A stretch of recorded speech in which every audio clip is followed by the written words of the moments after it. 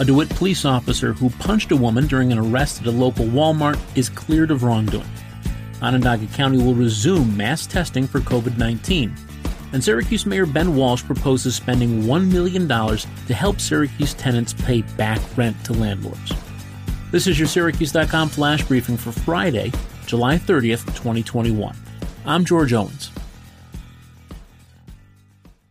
A DeWitt police officer who punched a handcuffed woman during an arrest on July 4th in Walmart was justified in his use of force, DeWitt Police Chief Chase Bilodeau said on Thursday.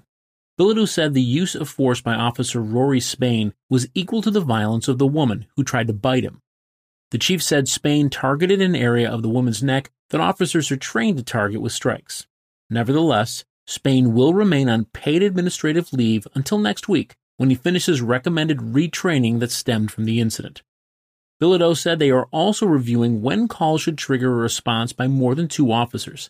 He said he thought a response by more officers would have helped during this call. Tyrena Edmonds, the woman who was hit, faces several charges stemming from an altercation with other people in the store, police said. She also has been charged with second-degree attempted assault of a police officer for trying to bite Spain. Onondaga County will resume mass testing for COVID-19 next week amid gradually rising case numbers. County Executive Ryan McMahon said the Syracuse area remains in good shape as the virus surges in other areas of the country. McMahon urged anyone who is delayed getting a vaccine to get one, saying it's the best way to prevent the spread of the virus and to avoid kids having to wear masks when they return to school. But McMahon said he sees no need for vaccinated individuals to resume wearing masks at this point, as federal officials have recommended in other parts of the U.S. His advice is to get a vaccine so you don't need to wear a mask. The county executive held a news conference on Thursday to address the increasing number of COVID cases, which he said is prompting some anxiety in the public. County health officials have confirmed about 30 new cases a day in 3 of the past 4 days, compared with daily cases of fewer than 10 a month ago. In response, the county next week will reestablish a site to provide rapid COVID tests, which it stopped doing in late June. County officials are also preparing to offer COVID tests for teachers and staff before school starts in a few weeks. Mayor Ben Walsh has proposed spending $1 million in federal stimulus money to help Syracuse tenants who have missed out on previous batches of rent relief.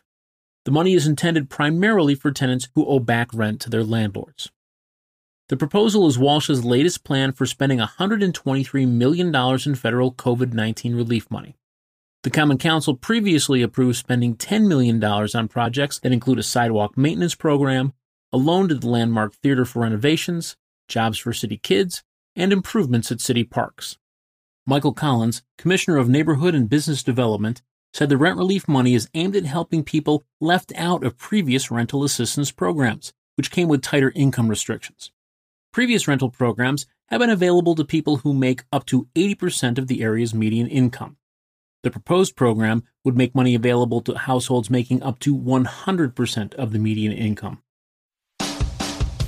This has been your Syracuse.com flash briefing for Friday, July 30th, 2021. I'm George Owens. Thanks for listening and have a great weekend.